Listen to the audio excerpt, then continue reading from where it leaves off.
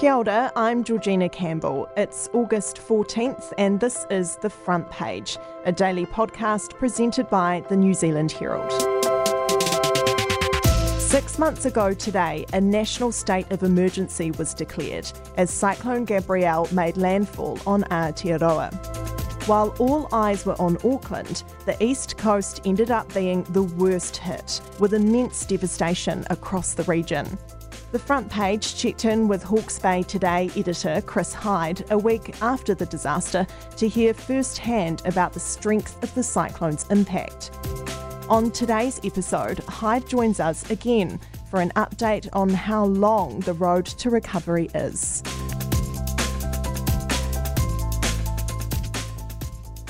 Chris, I was down in Hawke's Bay with you in the aftermath of Cyclone Gabrielle, and I can remember just how badly damaged the region was. Landslides, washed out bridges and roads, flooded streets, twisted railway tracks.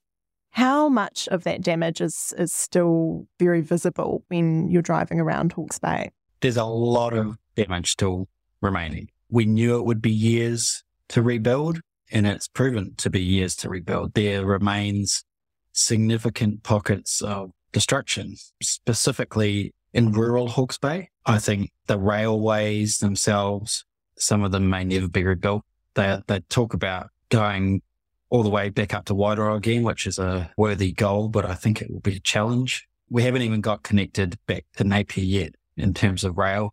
That goes all the way to Hastings, but no further than that. And then roading, we are gradually getting there. Last week, we reopened the Redcliffe Bridge, which is one of the iconic images of the cyclone, I guess. This shot of a bridge just smashed by logs and trees, which was a major arterial route.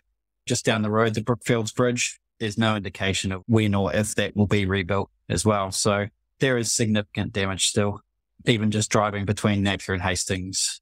If you take Pakapai Road down through Pakafoi, it's a heart-wrenching experience every single time. And some communities were completely shut off during the cyclone. Do they all have access now, and what is that access like? You know, is it still pretty makeshift? We've heard that there are some who may be right out in the back blocks who still don't have access. We're talking rural Wairoa. We're talking single figures rather than anything more than that, whereas in the immediate aftermath, we're talking thousands. Most people are able to get access to where they need to go if they need to go and do it. But, you know, there are still bridges that are out. And so it is quite pervasive in even everyday life of a city goer in some ways, knowing that a lot of the bridges between Napier and Hastings are challenged in terms of traffic. It's quite pervasive how just even the regularities of everyday life, it still has an impact, and even in the cities.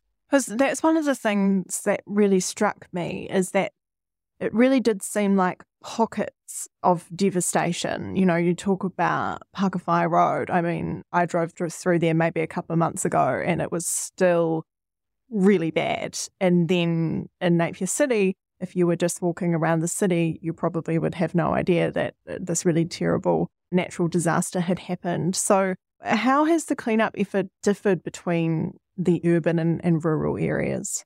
I mean, you talk about that on the Friday that the cyclone hit, you know, I went to Havelock North and there were people having pen and wires, you know, and we'd all just been out on our feet doing as much work as we can. I wanted to go in and shake them. It was those different worlds, you know. It's really challenging for the people that are in that situation, that are living in those pockets, because most people have moved on with their lives, but these people can't. They are stuck in a long process to get back to normality, if they ever can get back to normality. They're in some ways really unfortunate because it was a horrific once in a lifetime, hopefully, event, but it had places where the infrastructure failed in most cases, you know. If the stop bag had failed further up Roy's Hill on the Tutaikuri River, then Pakafai might not have been flooded at all on the Ngararoto River. It might have been Flaxmere, or it could have been Hastings, Central Hastings, that was underwater. You just had to feel for these people that they had this luck.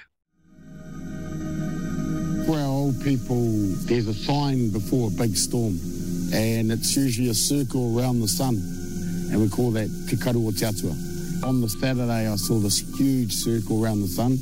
I said it's going to be big, and when it hit this region, it hit it hard. As you can see, the bridge is full of sand, and there's a terrific flow coming down from Wainami.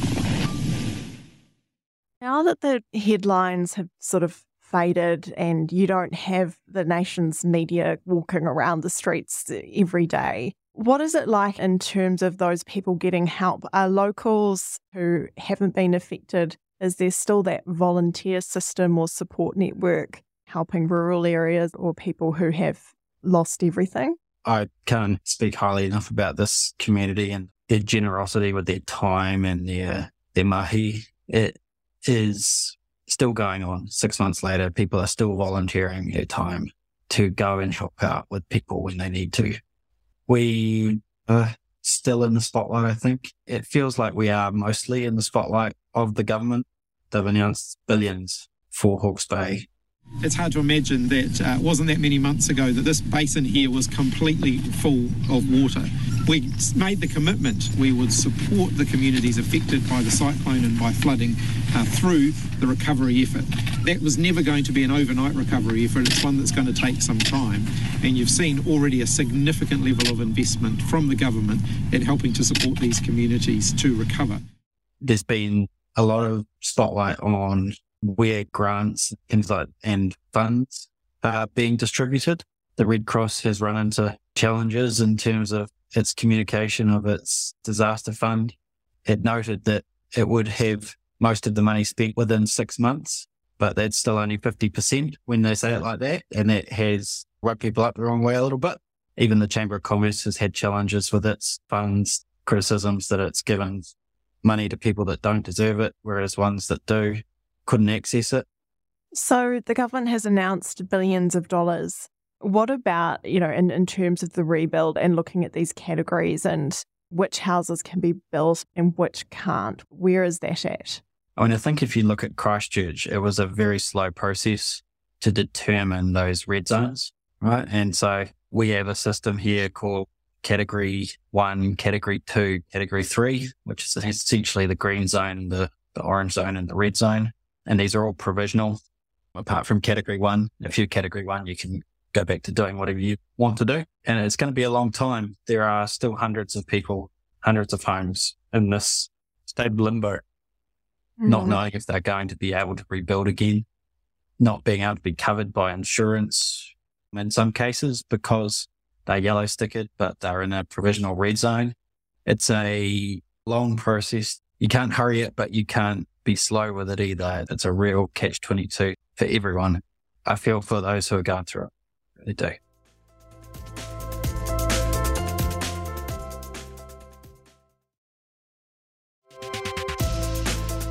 If you're finding this episode of The Front Page interesting and informative, be sure to follow us on iHeartRadio or whichever podcast app you're using right now. Every listen helps us keep you up to date with the stories that matter.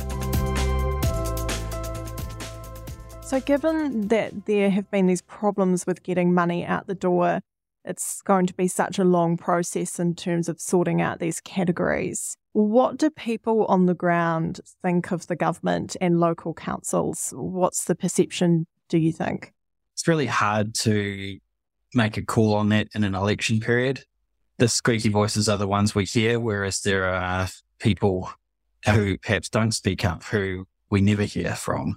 I think overall the feeling is that it's pretty hard to have done much more, but we wish we could have, There've been mistakes, of course, all throughout, but that's natural because it's a huge natural disaster, and we will continue to see errors being made by all organisations dealing with this. Probably hasn't helped either that the government ministers who were based on the East Coast have now left cabinet or politics in general due to various scandals. What do people on the ground think of those resignations? Do they feel a bit annoyed? I think people are very frustrated. by the fact that it's all happened over here on the East Coast. It's just been one after the other, really. But I think it's interesting that it has been, because it shows possibly levels of stress that those people have been under. In the case of Kitty Allen, perhaps. It's been a massive job to be a leader or a politician over the past 6 months, and listening to heartbreaking stories over and over again and trying to find solutions to it. It wears people down. I can totally understand how that happens. One of the big areas of consternation after the cyclone was around how the forestry industry was seemingly getting a free ride, and that allowed the slash to wash down and cause so much damage. We've been reporting on slash for a really long time, for years in fact, but the news that Oliver had been killed hit the newsroom like a shockwave, really. It was just heartbreaking. My first thoughts as a parent were, how can this possibly have happened, and is there any way that we can undo it? But of course, it can't be undone, it can't be fixed. And then the next thing I thought was, how can it be prevented? And that's where the accountability comes in. The government ordered an inquiry. Can you run us through some of the recommendations that were made and how they've been received? Yeah, I think it's interesting because the Regional Council in Hawke's Bay put out its own report relatively soon after the cyclone to show exactly how much of the woody debris that flowed down the rivers was actually slash. And it showed it was a very small percentage that had obvious signs of being forestry slash. And much of it was pines weren't necessarily associated with forestry, or willow, or just trees that got caught up in a hillside that had a landslip. And so because of that, the government inquiry was a little bit almost irrelevant to most of Hawke's Bay other than Wairoa. But they did recommend a lot of stricter processes, particularly in Tairāwhiti and Gisborne. The forestry industry, I think, has been very frustrated that it's been made a scapegoat, but there is obviously things that need to be done. Yeah, and just, I guess, casting the net a bit wider, what is the general mood amongst locals after all these months? We've talked about some of it, but is there still a bit of shell shock over what happened and what's still unfolding? Absolutely. And I think anyone that has been in a situation where you have to climb onto your roof with all your possessions floating away, with your family, maybe your pets. There were hundreds to thousands of those people in Hawke's Bay who had to go through that experience. And the idea that it's not going to have ramifications for mental health, shell shock, all of that sort of thing, it's not going to go away for a long time. People will remember it forever. The general mood is quite tricky to gauge. We're moving on. We're a stoic region. We are from the provinces, so we just get on with it. Still just such a pervasive part of everyday life here. Every story that we write has in some respects got some relevance to the cyclone. We wrote a story this week about the fact that there will be no whitebait season here in Hawke's Bay. And that's a direct consequence of the fact that our rivers are still not recovered from the torrent that flowed through them. And so therefore we have to have a rāhui, so we can't have whitebait this year. And it's just those constant little niggly things that affect people. What about you personally as the editor of the local paper? I mean, how have you found it over the past few months? I have been really proud of the team that I have here. They're all still here. No one left after the cyclone. We have really bonded over this experience, I think, and we have produced important information for this region over the last 6 months. It's been a real challenge, but it's not one that has been insurmountable.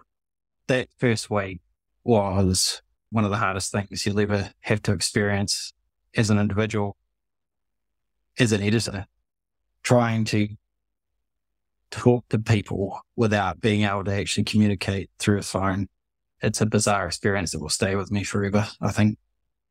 Yeah. I mean, I remember arriving at the airport and then nothing. I couldn't communicate with anybody, and I had to somehow get to the airport, and the plan that was made kind of, fell through a little bit. I got there in the end, but it just made me realise how much we rely on being able to pick up the phone, and man, when you can't, you definitely know about it. How hard has it been for your team getting a newspaper out every week? Even last week, we had a road snowfall warning for the Napitopo Road.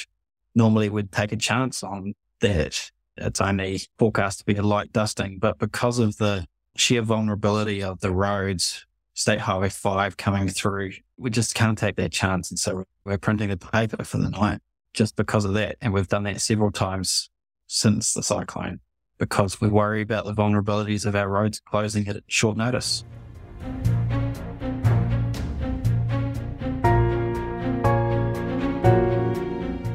Maybe we can end on a slightly brighter note, in that there are large parts of Hawke's Bay that are still open for business. They're open to visitors. I'm hearing a lot of that sentiment from locals there who want people to know that not everything is destroyed, and they'd really love to have people there. Is that what you're hearing too?